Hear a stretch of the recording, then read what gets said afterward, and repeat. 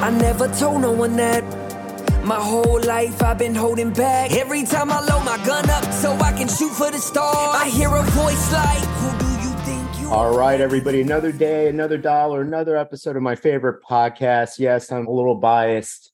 It's my own podcast. What if it did work? I'm honored to have a guest, one that we're kindred spirits. We're both experts in franchising. Kim Daly, she spent the last 20 years helping people achieve financial freedom by enabling them to find the perfect franchise opportunities. Her skill for matching a client's background, interests, skills, finances, and life goals to the ideal opportunity has made her one of the top franchise consultants in the country. Today, we are here to gain insights into what can seem like a daunting process, deciding on the perfect franchise to enable you to gain financial freedom. How's it going, Kim? It's going great, Omar. Thank you for the intro. But yeah, no, I both 20 years franchise.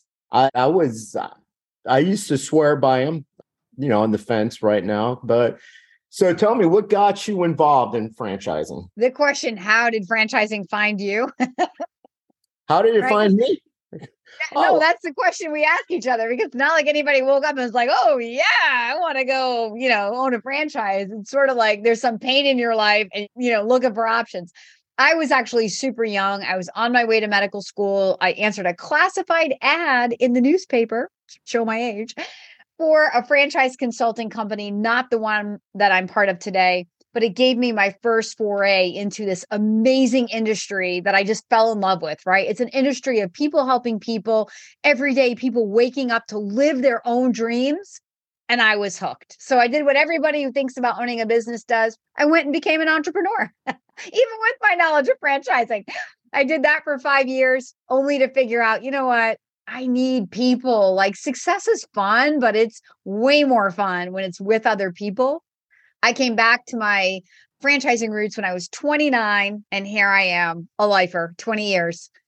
Well, congratulations on longevity. So you were a franchise consultant for your first foray into franchising. No, the first company that I worked for today would be called franchise.com, but back in the day it was called Franchise Solutions. So we were the first aggregate website at the dawn of the internet. We were the first company selling online advertising for franchisors to position their opportunity to potential candidates. So the Franchise 500, what Entrepreneur Magazine loves to... Yeah, exactly. Okay, well, good. So then what franchise did you jump into? So FranChoice, we're not a franchise in that I didn't pay fee to get in, but we are highly selective about who we allow in. But I'm a franchise consultant. That is my franchise. So for the last 20 years, I've been helping other people find their perfect franchise, coaching them to understand what's really important when you select a business. Because if you've done this before, Omar, you may know, most people, when they think about a franchise, they think about what they know, or they think about what they enjoy, like a passion, and turning that into their business. But let me tell you, as one of America's top franchise consultants, those two methodologies have never proven to be the way to happily ever after as an investor. So my strategy is going to be to get people focused on the outcome. What do you want to use the business to create in your life, personally, professionally, and financially, right? So especially financially. And then what are those personal quality of life goals? How do you define work-life balance? If I can bring you a franchise that affords you the money you want to make, that also provides you the time freedom that you're seeking, I can almost guarantee you're going to fall in love with a lot of companies that provide the other two. But if we start at passion, and you have to be passionate about it, or you have to know something about it in order to say yes, it's like a dead end road. What a small world. It's like my ex-wife, who was my ex-business partner, after we got out of the franchise system, out of 20 years, that's what she's currently doing. She's a franchise consultant. Fantastic. Couldn't tell you with what company or whatnot. Yep. I do know she does that, and it helps out other people, because the two of us, we picked our franchise just based out of emotions. I based mine not out of finances, not out of anything. I based mine. I went to school in Louisiana, in Baton Rouge, went to school at LSU, and Smoothie King, there was one every corner. It was at the time currently headquartered in New Orleans. And it was just one day, we did a personal development seminar, and we decided, I was a financial advisor and she was a pharmaceutical sales rep. And that's how we decided to go with that. Now, I would not recommend people, if you love hamburgers, don't jump in Five Guys. If you love subs, don't do the Jimmy John's. Just, you can be a fan of a business. That doesn't necessarily mean you need to own the business. Such wise words. Right? That only took me about like 15 out of the 20 years to realize that, by the way. Hundreds of thousands of dollars. After 5 stores, royalties, it was like one of those aha things. But I loved the product so much. I was such a raving fan. It was a connection that I had. And I always tell people, don't base business decisions off of emotions.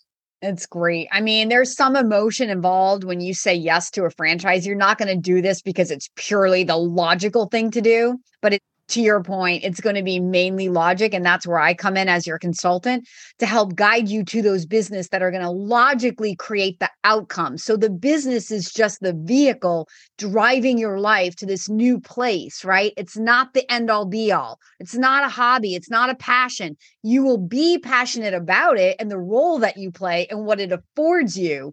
But it's not like Kim loves to work out, I have to own the gym, or Omar loves a smoothie, so we got to own the Smoothie King. It may be that, but there may be a lot of other options that are lower investments or have bigger returns or have better quality of life or have more open territory for upside, scale where you live. And all of those things are going to prove to be way more important to you as you grow than your passion for the widget, right? Because if you hope to work on your business rather than in your business, what does it even matter what your business does, right? That's how that wealth really gets created, is when you can leverage your time and scale, right? By using people, equipment, locations, territories, whatever that is, to be able to scale your time and spread that out effectively. That's where the wealth is going to be created. Wealth is always created through scale. Well, you also have to have some passion. Wouldn't you agree? After a bad day, bad week, every business has it, the ebb and flow. You're going to have to enjoy the product. You're going to have to enjoy the service. Because when you have to wake up in the morning or someone calls out, one of your employees, I don't care how big you scale, there's always going to be that, oh my gosh, I'm going to have to jump in. You have to. My second foray was Supercuts, just because I read an article. It took me a while to realize that Entrepreneur Magazine, Pay to Play, their top choices are based on ad spend. And I never realized system-wide sales, which has no indication for happiness for you. Exactly. I never got my haircut at Supercuts. To me, it was always like the Walmart of haircuts. And there's no such thing as passive. That was the number one thing touted by like the ads and on Entrepreneur Magazine. Couldn't cut hair. So inmates ran the asylum for the short time that I owned Supercuts. Great. It was like, oh, so I can't schedule an extra person. The manager, and it's like, no. I'm sorry, because I didn't go to cosmetology. I couldn't cut hair, and labor shortage on a lot of the trade schools. So clearly, cutting hair is a skill that's in high demand these days. There are some investors that are comfortable being like, if you've come from a corporate job where you've managed engineers or people who do a job that you don't know how to do, I think that skill set translates nicely to being passionate for managing people that know more about the job than you. But there's a lot of people, Omar, that would identify with what you just said. They're like, I don't want to feel like the inmates are running the asylum, so I need to be able to pitch in if I need to. But there are franchisors that'll say, we don't want you to pitch in. Like in the cleaning company, the day that you say, oh, well, somebody called in sick, I better go out and start cleaning houses. That's the day that your business starts to die. Because if you're working in it, you can't be working on it. So I do agree with you. There's no franchise business or really a business that's passive from the beginning. It's semi-absent. So semi-absent means you can be part-time, but you need a full-time manager. So it's a little more expensive because you've got to pay like an experienced hairstylist, maybe an experienced salon manager to be in there, but that's how you would do it successfully to where you could be more hands-on. There are a lot of other Supercuts franchise. I'm close to Supercuts. There's a lot of other Supercuts owners like that number one woman that owns like 95 stores out in the Midwest, right? She's obviously not getting in, pitching in and giving a haircut. She's got way too many stores and probably managers upon managers upon managers. But that scale was built over time and with an intentional purpose to not be the one pitching in. But you know what? On the flip side of that, I placed a guy in Montana into Club Pilates and, you know, we were catching up and he's such a great guy. And he was like, yeah, he goes, you'll be happy to hear that I got my Pilates certification. I'm like, Ryan, I'm not happy to hear that. Like, you didn't buy a Club Pilates because you wanted to be a Pilates instructor. You bought it because you wanted to build income that you could, you know, that was, you know, secondary income to you. And so, but he's like, yeah, but to your point, Omar, it's fun to be able to know and pitch in and teach a class here and there. And I'm like, fun is okay, but that's not the goal. Well, if you own a spinning franchise or if you own like a CrossFit box or an Anytime Fitness, yeah, you feel like you want to be a part of that. So I understand that completely. That was one of my like plan B or plan C. Sometimes it's timing. I'm not throwing any shade at Supercuts. It's all a timing. I opened up my 2 locations or I bought existing. Bought a falling knife, someone else's headache, business 101. Never do that because I also bought 3 rights to open up new stores, new locations. Took over late January of 2020. So I guess timing sometimes. We know what happened in March 2020. Yeah, that's a tough timing right there. Yeah. Yeah. And that was a business, you know, because of the personal up close, you know, relationship that definitely took a hit for a long time. Yeah. Exactly. And Supercuts, you know, of all the franchisors I work with, again, no dig to Supercuts. They're a $1 billion brand. I mean, they've got an incredibly strong track record. Yeah, they're great. But they were sometimes those Titanics are harder to adapt. You know, I have young pioneering franchises that figured out in the hair space that figured out how to get back up and open and operating and profitable faster than some of those bigger Titanics. But, you know, there's an investment there's a different franchisor for every investor.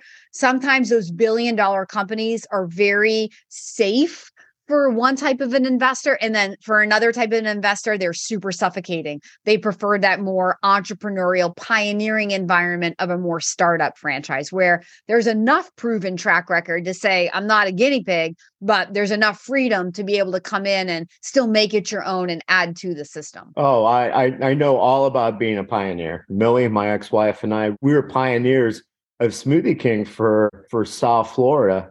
And it's great when you're young because you have to do a lot of heavy lifting. You have to do all the marketing. You have to building the brand. There's really no brand awareness, brand recognition. So to me, it depends. If you want, and I love the product, so it was great, but 2 highly educated people, we both had master's degrees. It was a lot of heavy lifting. I would say go somewhere in the middle where there's brand recognition, but there's not 20,000 locations either. Well, here's what I would say. If you came to me, you're especially hearing your wife had a sales background, I would have led you to a non-brick and mortar, so lower startup, very low fixed costs, higher margin service, especially something that potentially was wrapped in reoccurring revenue. So that's the sweet spot that I've played in for 20 years. I mean, the vast majority of people who come to me, Omar, they're thinking food and retail because that's what everybody thinks franchising is. until they meet Kim Daly. And then I'm like, nope. Like once you see what I'm going to show you, no one's picking food and retail. Nobody. There's just no money in that compared to, like, for example, a gentleman that I interviewed on my YouTube channel who came from JP Morgan, and he turned his global leadership skills or sales skills, or no, leadership skills, into his own business in restoration. And within 4 years had built a company doing $21 million in revenue, right? And he told me, I'm not stopping until I get to 100 million. I mean, that's massive scale. So, but you're never going to make that kind of money in anything that has brick and mortar, four walls. You're going to need 95, 100 locations and then some. The scale is just not there in some businesses like it is in others. So I once I sort of saw, like, stepped back. I'm fortunate enough in my role to meet all the franchisors out there and could really discern when you're standing on top of the, kind of a global view, you're able to discern, like, okay, so that's kind of what's going on over there in brick and mortar. And look what's going over here in these sort of more service oriented, catering to businesses or catering to homeowners, Monday through Friday work week, lower cost of entry, very minimal fixed costs. So you're not bleeding to keep your doors open when no one's coming in, and like to your point of starting a business in 2020, lo and behold, these home services, whether they were essential or not, going, these are the ones that shot up because we were all home. We weren't taking a vacation. We were putting our money into our home. We were, building out spaces for home offices and school and building pools so our kids could have fun. And, and you think about like the two industries that exploded in 2020, pools and puppies. So in franchising, if you think of all of the businesses that support just those two explosive growths, right? So if you build a pool, number one, you need a fence. So that's a franchise. There's a couple of franchises in fencing. You might need outdoor lighting, so you can use your pool. You might need a patio. That's a franchise. You might need a pool cleaning company. That's a franchise. Maybe you want to fertilize your lawn now because you're looking at it. That's a franchise, right? Now, on the doggy side, on the puppy side, you get a new dog, you need the dog to be trained. Maybe, again, you need a fence. Maybe you need a company that comes and scoops the poop in your backyard every week. You need to groom that dog. You need to buy dog food. All of those things are franchises. So there's a whole bunch of franchise opportunities that the average person who's thinking about a franchise doesn't think about, because they are looking at Jersey Mike's and Chick-fil-A and the line out the door and thinking that's what franchising is.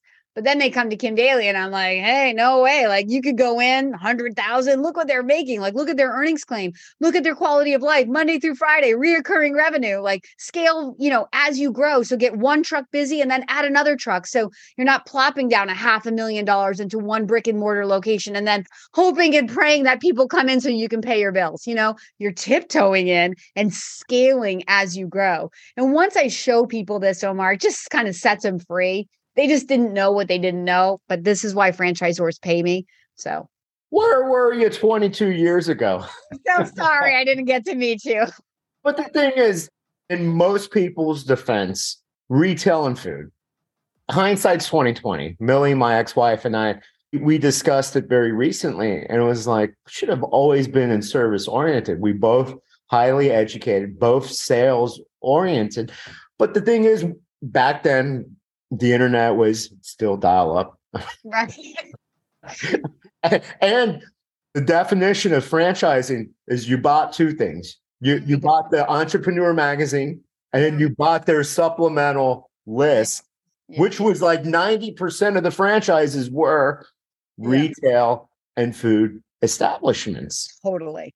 I was actually going to say that the industry has grown and changed in the 20 years that we've been involved. Like, there are franchise companies today that have, like, they do all of the marketing for their franchise. You'll pay them, but they do it. They spend your money for you. They get your phone to ring, and then they have national call centers to answer your phone. That would replace the need for you to have an office and an admin person answering that phone. So these call center people are trained by the franchisor. I mean, who better to train to convert that caller? And if you're selling something simple like junk removal or mosquito spraying, look, this isn't rocket science, right? If a live person answers and you got a good price and you're available, I'm probably saying yes. So some of these call centers can even integrate that new customer, take the credit card and integrate that customer right into your schedule. So as an owner, like all of that biz dev is being done for you by your franchisor partner. You may only be paying cost per lead instead of like back in the day, to your point, where it was like, well, here's our marketing plan, but like, go have at it in your, figure it out, get it to work, get your phone to ring, get an office, hire somebody to answer your phone. Good luck with the conversion. Franchising is so sophisticated. There are franchise action committees, advisory committees. There are inside companies, there's best practices. There's field support people that will train you. There are franchisors that won't even let you fail. Like when you fall below like a certain threshold, they're going to have like a 10-point check system where you're going to have to do what they say. And if you don't, they're going to ask you to sell your business and they're going to take on that resale, because they don't want you as a failure. So they're going to sell the business for you, allow you to exit gracefully with a little bit of money, because that leaves them without a failure on their books, right?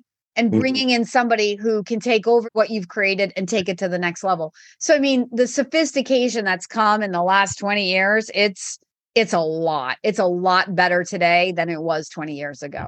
Oh yeah. 20 years ago, marketing consisted of going to the Clipper or going to any mailer, and if you get Valpak for sure. And I still read all that just because being in business for so long. And two, I want to know who's still doing that this day. Still getting a coupon in this. Exactly. While everybody, all my neighbors and all that, grab it and put it to the recyclable. The opposite. I'm like studying. I'm like, okay, who's still doing this antiquated form? Yeah, no, me 1%. Or the second form was guerrilla marketing. Go out, sample. And the third one was me in my early 30s with a blow up inside a blow up costume, smoothie inflatable cup, because I didn't want my team members to get hurt. And me getting tackled, me getting kicked at schools, me getting all that. And I'm like, oh my gosh. Doing that, or the sign guy, which was me again, because I didn't want to have one of my team members go out there. So whenever anybody ever said that I was an overnight success, I was like, well, was it the spinning sign or was it me in a blow up cup? But yes, something that you said that's just like, wow, because my frame of reference when it comes to franchises, when it comes to sales, being above or below expectations. When you're killing it, when you're crushing it, all your marketing, everything, they're like, hey, we're doing an amazing job, aren't we? It's like, you doing an amazing job. And it's the other way around when you're below average store, that AUV. Like, okay, so what are you doing wrong? And it's like, so it can't be the location that you helped approve, that you said this was an A-rated site. It can't be any outside thing. It can't be because you guys aren't planning on helping me out. Oh, it's all my fault. So they love to take the glory. And then, this probably not any of the franchises you deal with, but a lot of my experience was like, okay, so you have an ops consultant who getting paid 30, well, inflation. Let's say he's getting paid 40,000, and he's like, spend. Then I would always tell the ops consultant, it's easier to spend someone else's money. I can make you look like $1 million if I'm like, give me your credit card. We're going out and we're going shopping. Yeah. So, the culture of a franchise varies. And really, when I'm talking to people, that's kind of what you're talking about. And when I'm getting to know somebody and trying to match opportunity to them, I'm looking for you to find your people. So when we start with the widget, again, it's so limiting compared to widgets didn't keep your doors open in the pandemic or get them reopened. They're not keeping your business adapting to a recession or competition or the changing market. It's leadership that does that. So ultimately, what you're really investing in a franchise is people. You've got to buy into their vision for bringing this brand to market. and look at their track record of success to feel confident that they're going to go where they say they're going to go, and look at their funding to make sure that they're adequately funded. But you've got to buy into that culture. I want my candidates to find people that inspire them, that feel like, wow, I want to be mentored by these people. They have what I want. And that's further validated by talking to the family of franchisees, right? To see what kind of people are saying yes to this and what kind of result are they generating.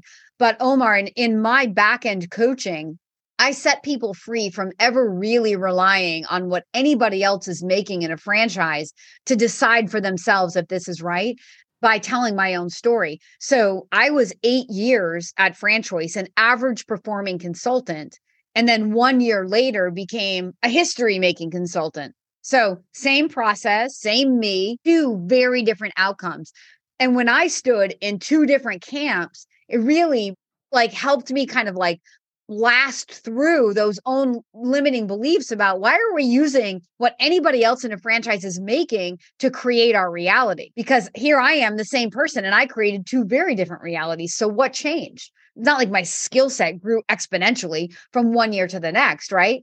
What changed was my mindset. What changed was my focus, going from focusing on being busy to being productive, to going on, the things I can't control in my business, to limiting myself to only focus on the things I really could control and maximizing what I could control, which helped me feel in control, which changed my attitude. And my attitude was really what changed everything. Because when my attitude became powerful and empowered and unstoppable, right? Because I was able to come to work every day, just maximizing what I could control and learning how to even control it further in my business, then who doesn't like to be in control, right? Then I was passionate and I was happy, and that's infectious to other people. Who doesn't want to work with somebody who's like that, right? Who doesn't want to be in business with somebody who's like that? So that one thing that I decided to do, looking at my business in a whole new way and saying, where's the gas? What can I let go of? And what do I really need to focus on and simplify this?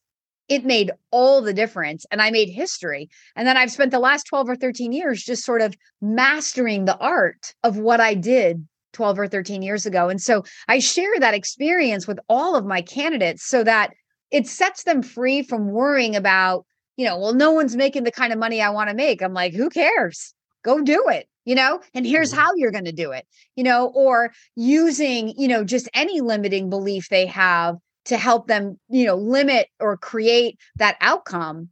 Now we can be free, because that's what we're really buying here. Franchising is a vehicle to freedom. It's not about the franchise. It's about the outcome. So I'm not really selling franchising. I'm selling freedom. We're just going to use franchise vehicle to get to that freedom, personal, professional, and financial. Freedom is happiness is key. Freedom is key. You got that right. And crazy thing is, a lot of people, including me for 20 years, had it the opposite. And limiting beliefs is what traps all of us. That's what my book's about. That's what the show's about, is the only reason why someone is not successful in sales, the only reason why someone is not successful in their franchise, in their business, in their marriage, in anything, are limiting beliefs. It's what holds us back. Our head, our mind, our thoughts can either be a prison or the gateway, supercharge, turbocharge our way to complete happiness, bliss, success. You got it. Totally. And my job as a franchise consultant is to help people blast through those limiting beliefs, because as you're venturing into something new, owning a business, you start at inspiration and very quickly the head trash kicks in, right? And especially when you start talking to other people about a franchise and they're not going through the same experience that you're going through, getting to know franchisors and looking at these toolboxes. They just know what they know, which could be limiting in and of itself. And so if you're using these outside advisors that are not part of the process, it's going to trip you up. If you're looking at your market and going, wow, fitness is so saturated, I can't open a fitness business. I don't want you worried about your competition. I want you to figure out how to make your competition worry about you. And once I show you how to build your daily, wink, wink, your daily activity plan by breaking down your annual goal into daily bite-sized goals, and you look at the number of customers that you need to make all the money that you want to make in that business, the number of customers that you need relative to the size of the market that you have to market to, the disparity is so big in every single franchise that when you look at it, you're like, oh, why am I worried about the competition, right? But it takes that paradigm shift. It takes someone like me mentoring your thought process to teach you how to think about it. Because when you're on your own, you just don't know. And so you lean to, oh, it's saturated. Oh, it's competitive. Or another one, Omar, what about that franchise disclosure document, right? Who reads a franchise disclosure document and ever wants to become a franchise owner? Like, buddy. But like once you work with me and I'm like, this is just the rules of the sandbox, right? There's so much more to the relationship than I call this whole process of exploring a franchise.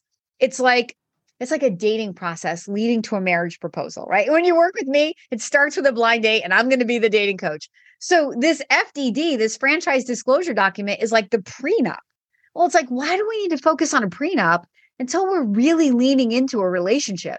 Because once you find your people, right, the leadership of a team, and you validate with their family of franchisees and you're 80% bought in, when you go back and you read that FDD, you read it with an entirely different set of eyes because you've already met people who are happy living according to these terms. But when you start out at the FDD, man, that's going to trip you up every single time. You're like, I'm putting in all the money and taking all the risks, but then they have all the rights. Like, why am I ever going to do this? Thank you, but no thank you. Right. But it's just an education process. Again, this is why franchisors pay me to help set those expectations, clear the mindset, remove the limiting beliefs. So people's minds are open, they're coachable, they're excited. And even at the very end, you get ready. Like just yesterday, I had somebody signing a franchise agreement yesterday, got the text message. I'm getting cold feet. Am I doing the right thing? You know, I said, you did the right thing. You reached out to me. We jumped on a call. And I'm like, you got to get that goals and dreams worksheet out that we started with. You've got to focus on your future, which if you stay doing what you're doing, you can't get to that future. If you focus on why it's not going to work, you're absolutely right. It's not going to work, right? Your focus is your future. So what are you going to choose today? She was like, oh my God, thank you, thank you, thank you. And she signed her franchise agreement later that day. So I get paid to help push people through these and to help people just sort of, you know, not trip over all those limiting beliefs and the challenges that come up in this 1 to 2 month process. Well, the one thing that you discussed earlier was if somebody's worried about competition, competition is good. It means there's a demand for your product or service. You don't want to go into something where there's zero demand because the marketplace in the area says it's not in existence. That's like me saying, I want to open up a Michelin 5-star restaurant in Paducah, Kentucky. Now I've never been to Paducah, Kentucky, but I'm pretty certain it's not a hotbed for that. So why would you want to go there? You would want to go to a place. Yes, you can out hustle your competition. You can outmarket your competition, overpromise, over deliver. Competition's easy to beat up on. I had 20 years experience doing that. But somebody should never shy away and go, oh my gosh, there's another gym. Well, what separates you from that gym is they don't have you. They don't have you as the owner. They don't have you, the business, whichever that you selected, which clearly has its own marketing, its own niche. And that's like saying, well, Dunkin' and Starbucks, they exist just fine. Not everybody. For both. Not everybody's a Disney person. That's why Six Flags, another publicly traded corporation, competition is everywhere. Just pick something that, have faith, have confidence in yourself. And 100%. And when you talk about the FTD, I trust you as a franchise consultant more than like going to a big franchise that has their own sales staff. They give you the FTD and they're like, oh, by the way, these are the 5 franchisees we want you to call. Clearly, of course, they're going to give you the high flyers. They're not going to give you the guy that's on the verge of closing or on the disgruntled franchise are like, no. There's a reason for that, Omar. There's a good reason for that. I support that. And if a franchisor didn't, if they just said, here's our list, have at it, I would encourage my candidate to ask for the top performers. So the way I look at it is, and again, this just comes from my own experience of going from average to top performing. So I knew knowing what I know now, my perspective from when I was average is so different. So the people at the top, the very best performers, they have what you want. They are the role models. So their opinions should matter the most. If you ask me, what does it take to be a top performing consultant? I will tell you with clarity exactly what you need to do. Now, when I know exactly what I need to do to be top performing, guess what? I know factually why people in my business will not be successful. So if you get to the people who aren't successful, they have their truth. Because I had my truth when I was average performing. But now that I'm over here and I see things differently, I realize, well, that was my truth then, but it's not my truth today. So whenever you meet people in a franchise, they're on a journey and they're growing. And whatever they tell you today, that's just their truth at that moment. That same owner, you talk to them 6 months later, may have a different truth because they're learning and they're growing, or they're not and they're failing. So getting to the people that are struggling, if you want to feed your fears, go for it. But if you want to feed your faith and find your future, you have to find the people that have mastered the model to where it is right now, understanding that next year, it may be somebody new who's mastered it, because Kim Daly appeared out of nowhere after 8 years, right? So in every franchise, there can be a Kim Daly. There can be somebody who just makes up their mind, sets a big goal, puts their head down and executes without excuse and builds something that nobody in that franchise ever believed was possible. And it can be anyone listening to this who decides to become a franchise owner. I will teach you how to do it with clarity. It's part of my free service. So then what you're saying is I should give you a call and jump back in. Yeah. You have a lot of experience. I'm going to have to bust through a lot of those limiting beliefs that I totally get where they come from. I totally get they come from, being in, franchises maybe that were older, that just aren't like up to par with the ones I'm working with today. But yeah, exactly. I mean, I tell people, look, when you come to me, there's no expectation this is going to be a yes. It can be a no. I just want you to be a decision maker. I'm going to guide your process. I'm going to teach you. You're going to stand up to your dreams. You're going to be honest with me. And in 1 to 2 months, it's going to be a yes. In 1 to 2 weeks, if you're going to say no, you're going to figure that out in 1 to 2 weeks. It's relationships. Sometimes the business changes. Sometimes the franchise changes. With my ex-wife and I, with Smoothie King, we were in with the founder. He sold to someone else and things changed. And we didn't change. The way the company was going changed. And we didn't see eye to eye. As you can tell, I'm a little vocal. I guess writing a book or 2 books and a podcast.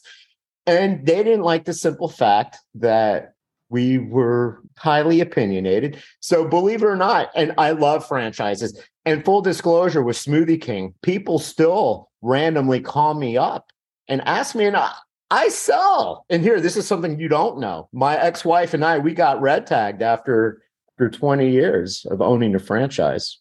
What's a red tag? I don't even know what that is. Red tag means our franchise, we were pulled. Within 60 days, we had to sell. Wow. I shocked you, right? Wow. Yeah. Even though my 2 books were infomercials on that, promoted them a lot on like stuff that I was right. Yeah, it was one of those things. But I still believe in franchises. That's why I said maybe I should give you a call. But ultimately, they felt you were some threat in some way, or, it is sad when private equity comes in and changes the culture. It's sort of like you miss the whole point of what you bought, right? If you invest money into a franchise only to disrupt the culture, then everything you just paid for as private equity has been disrupted, right? So franchising today, there's a lot of private equity money coming into franchising, which in most cases, Omar, is not the experience you had.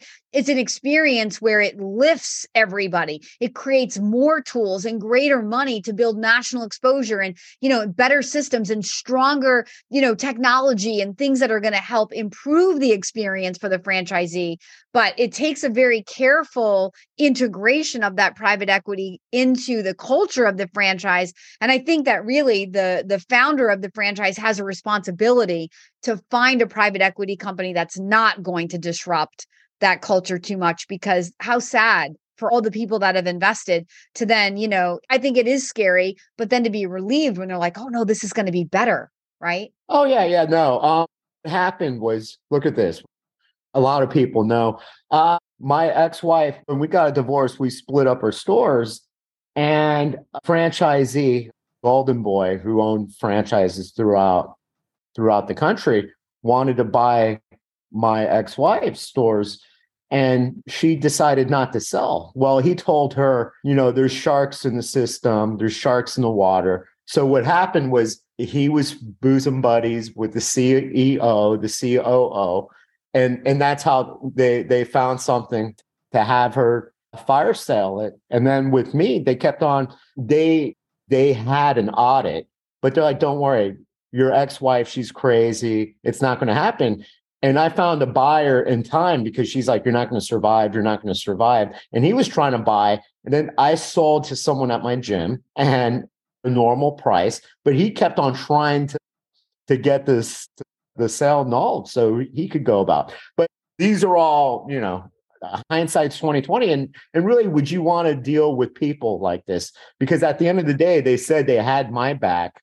And then when I did get been kicked out of the system 60 days, I'm like, what happened? You guys said we were family. They're like, they were trying to get me to sell to that guy at like pennies for the dollar. But no, that's an extreme story.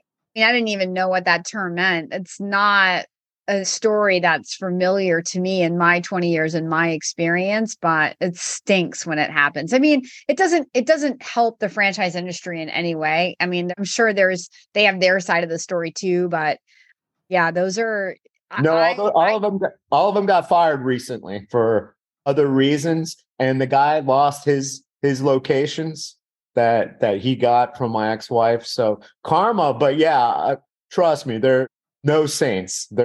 Everybody I tell the story to, including, I've invited all of them to be on a podcast or whatnot. And like I said, no hard feelings, because I was such a raving fan. When people call me up randomly because they know I was a Smoothie King guy, I sell for them. If anything, they should still throw me a bone or a kickback. But yeah, after 20 years, my last day in the system, they never, no, hey, thank you for growing the system. Nothing, nada. But like I said, I'm all ears after everything that you told me. This is my plug for you. You told me something and a lot of things that I'm like, wow, I can't believe that's possible. That, the service-oriented franchises that's out there. Because to me, it was still like, do I want to get back in where, $400,000 for a build out and it takes like 7 years to break even? That makes zero sense. And that's not just Smoothie King. That's a lot of retail establishments. Yeah, that's 0 sense. Yeah, no. If I am bringing something that has brick and mortar, it usually is wrapped in a membership. So you have that opportunity to create that predictable, scalable revenue even before you're open, like a facial place wrapped in a membership, or a nail bar, or there's a lot of self-care places today, like drip bars and, infrared sauna places and things like that. Not just gyms, have that membership component that allow you to create members and revenue before you're even open. And in many cases, depending on how good that pre-grand opening sales process is, franchisees may be opening at their break even or even above their break even or just slightly below it, so that within that grand opening period of 90 days, they're at their operational break even. So you're not carrying the store for, a year, before it's cash flowing positively. Those are not stories those are the stories I try to avoid and try to lead people to those kind of easier places. But again, it just comes from education. And I have 20 years of experience and looking at all these different franchise models and seeing how it really goes down. And then, interviewing hundreds of franchisees and creating hundreds of franchisees, over a 20-year period, probably thousands of franchisees I've created in this 20 years. And them coming back and sharing their experiences and seeing which ones are really happy. And there's a commonality among those. So that's where I try to kind of like lead people to that, because I think in the end, even though it's not what the average person comes to me thinking it's going to look like, in the end, I feel the most confident that when they get there, they're going to be very happy that they're there. Oh, I'm all ears, because I'm used to, you fly to headquarters, wherever, and they're like, yeah, hey, it's only going to cost hundreds of thousands of dollars to build out. Okay, so when's average store break even? And you're going to be bleeding out for 1 year, because that's what Supercuts says. They don't tell you that until after you sign, you're there for training. And I'm like, excuse me? That's why I never opened the 3 organic stores, because I'm like, nobody wants, quote unquote, a haircut. It's all fine and dandy, but it's horrible to hit break even. Even if you lose $100 a month, $200, which it's going to be a lot more than that, that's still painful. No, and that's just like that's a gut check that a lot of people, when it comes to food, when it comes to retail, that slow bleed. It's more of a gusher the first couple of months, and then hey, we're finally at break even. It's like, okay. but yeah, no, I had that mindset, because old school on, hey, it is what it is. If you want to get back into franchising, well, do you want coffee, like a Cali coffee, or do you want this? Or, sir, now that you said yes, there's service oriented, there's home-based business, home-based franchises, because before, whenever you think of home-based, it's like MLM, or it's Entrepreneur has that magazine too, top businesses, and it's not franchises. It's just like, hey, let me have a bunch of stuff in my garage, let me mail it out. That was the old school approach. So yeah, I would love, and I never had that.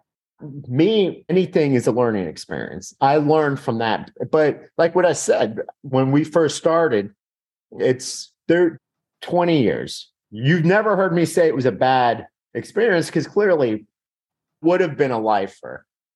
Even though I was disgruntled, the only thing that I was disgruntled at was the simple fact that we went from 100,000 for a build out to all of a sudden 500,000.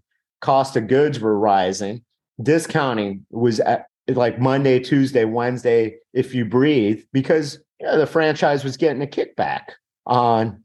They're not the only ones. There's plenty that get kickbacks from the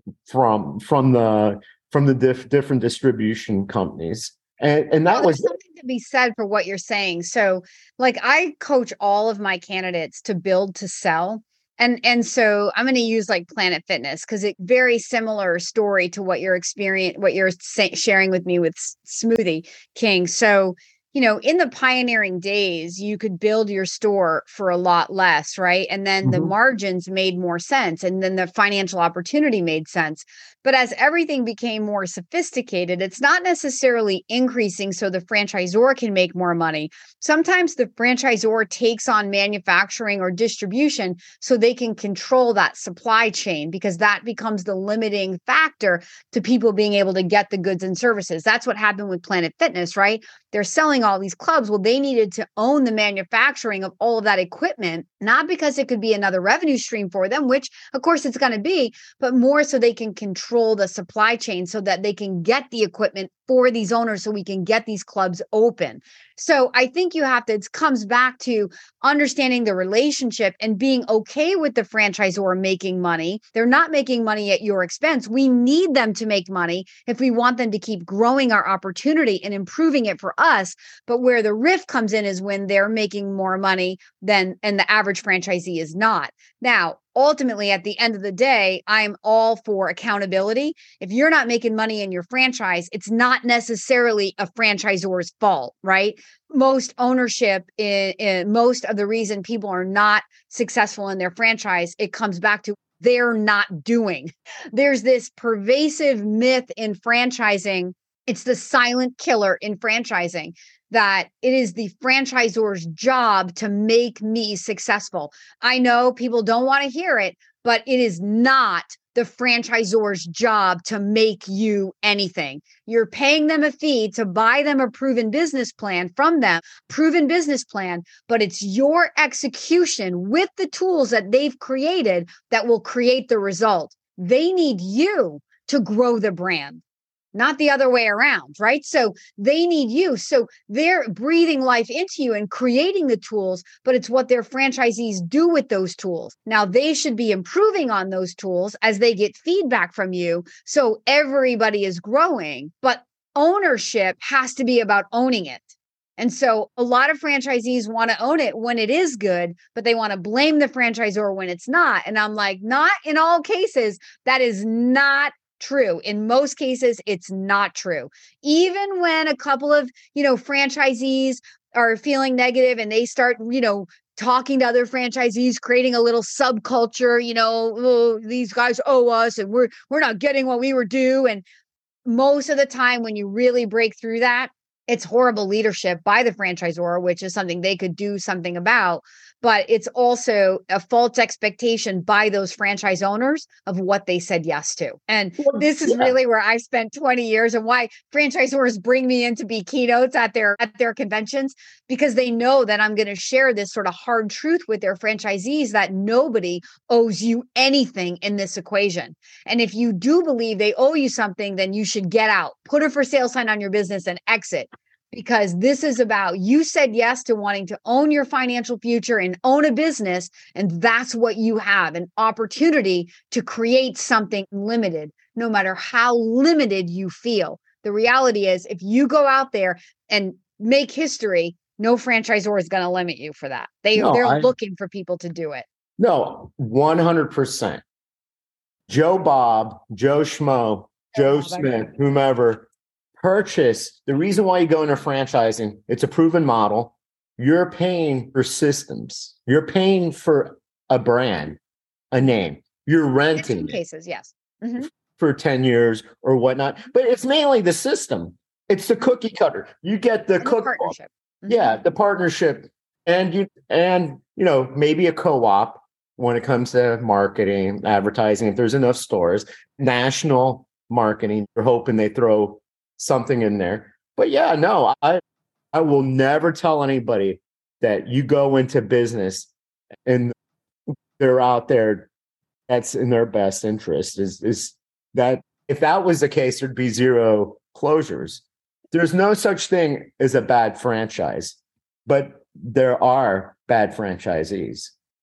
You see? Yeah, but going back to what you said about how the culture changed, that can make the the franchisor not like the best partner that you signed up for. And those are reasons, to exit. And I tell people, look, before your ship is sinking, if you become disgruntled, sell, move on. Everybody wants you to move on. That's the beautiful thing here. It's yours to create, but it's also yours to sell. If things change and you're unhappy, don't be miserable. Sell the business. Take some money, go out and start something else, right? Like if you're going to make the commitment to becoming a business owner because you understand that is really the only way to be financially free, to own cash flow and create tax advantage and build equity, then the reality is you're probably going to own multiple businesses over the course of your life. So let this first business just be the first one. Let it be the first of many. Maybe you have a portfolio. Maybe you build it, sell it, take your experiences and move on to something else. Maybe you build it, put a manager in place, keep it going, collect, manage, oversee it, but move on to another business. But don't feel limited or stuck because you're unhappy in a situation. Put a for sale sign on your business and find something new to do. Keep it fresh. Keep yourself growing. If things start to go negative, your mind is going negative every day, your business is not going to go anywhere good anyway. So do everybody a favor, including yourself, and just find a different path. Well, it's all about exit strategy.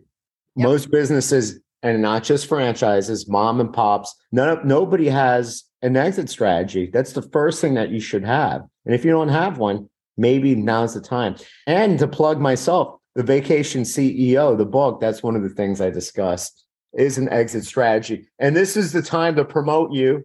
And I'm not lying. After we end this call, I'll get your information and I'll have a new client. Now, how do we find you on every avenue? Social media.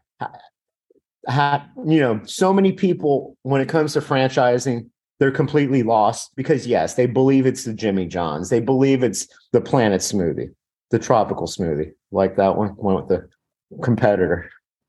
Go with the Fantastic Sam's. Go with other franchises, and they don't realize that. And it's more than the 500. That's way just more than the 500. Yes, but you see, because I thought it's just the top 5, which is all ad spend, which are all retail establishments and eating establishments. So plug away, promote away. That's awesome, Omar. Thank you so much. So the best thing to do if you want more information about Kim Daly and how I can help you is to go to my YouTube channel at Kim Daly, DALY.TV. I have over 500 videos on franchising, business ownership, pros and cons of franchising versus entrepreneurship, interviews with top franchisors and top franchisees, so much information, and putting out new information every week.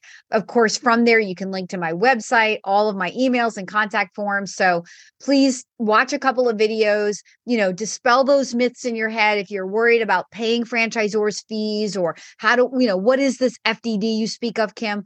All of that and more is on my YouTube channel. And then from there, when or if you're ready to reach out to me, you can absolutely figure out how to do that very easily.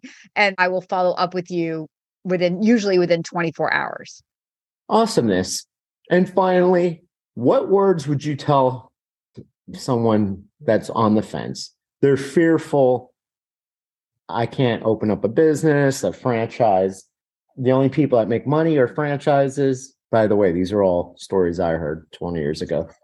You just bought yourself a job. Come on.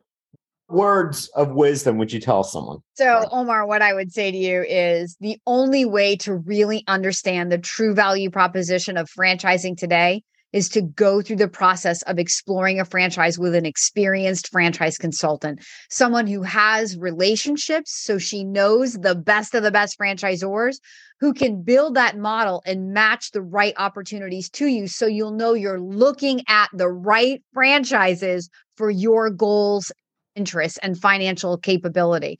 So the only way to really know what a franchise can afford you is to be willing to invest some time going down the path. But through my process, as I said before, it's about 1 to 2 months to a yes.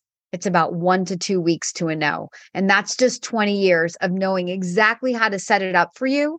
So if you're going to fall out, it's going to become very apparent to you that this is not the right time or not the right investment for you very quickly.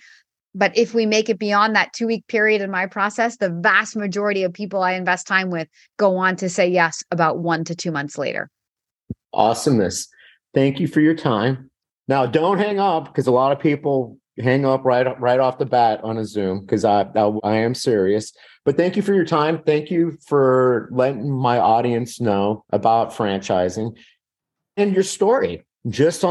Even if someone's not wanting to start their own business, you discuss something. You discuss limiting beliefs. Limiting beliefs is what separates us from living in that intercoastal, driving the Lamborghini, whatever it is that your heart desires.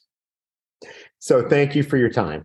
I appreciate it. Thank you. Every day I'm thinking like, what if it did work? What if you took action and made it happen and started living inside of your purpose? What if it did work? Right now you can make the choice to never listen to that negative voice no more.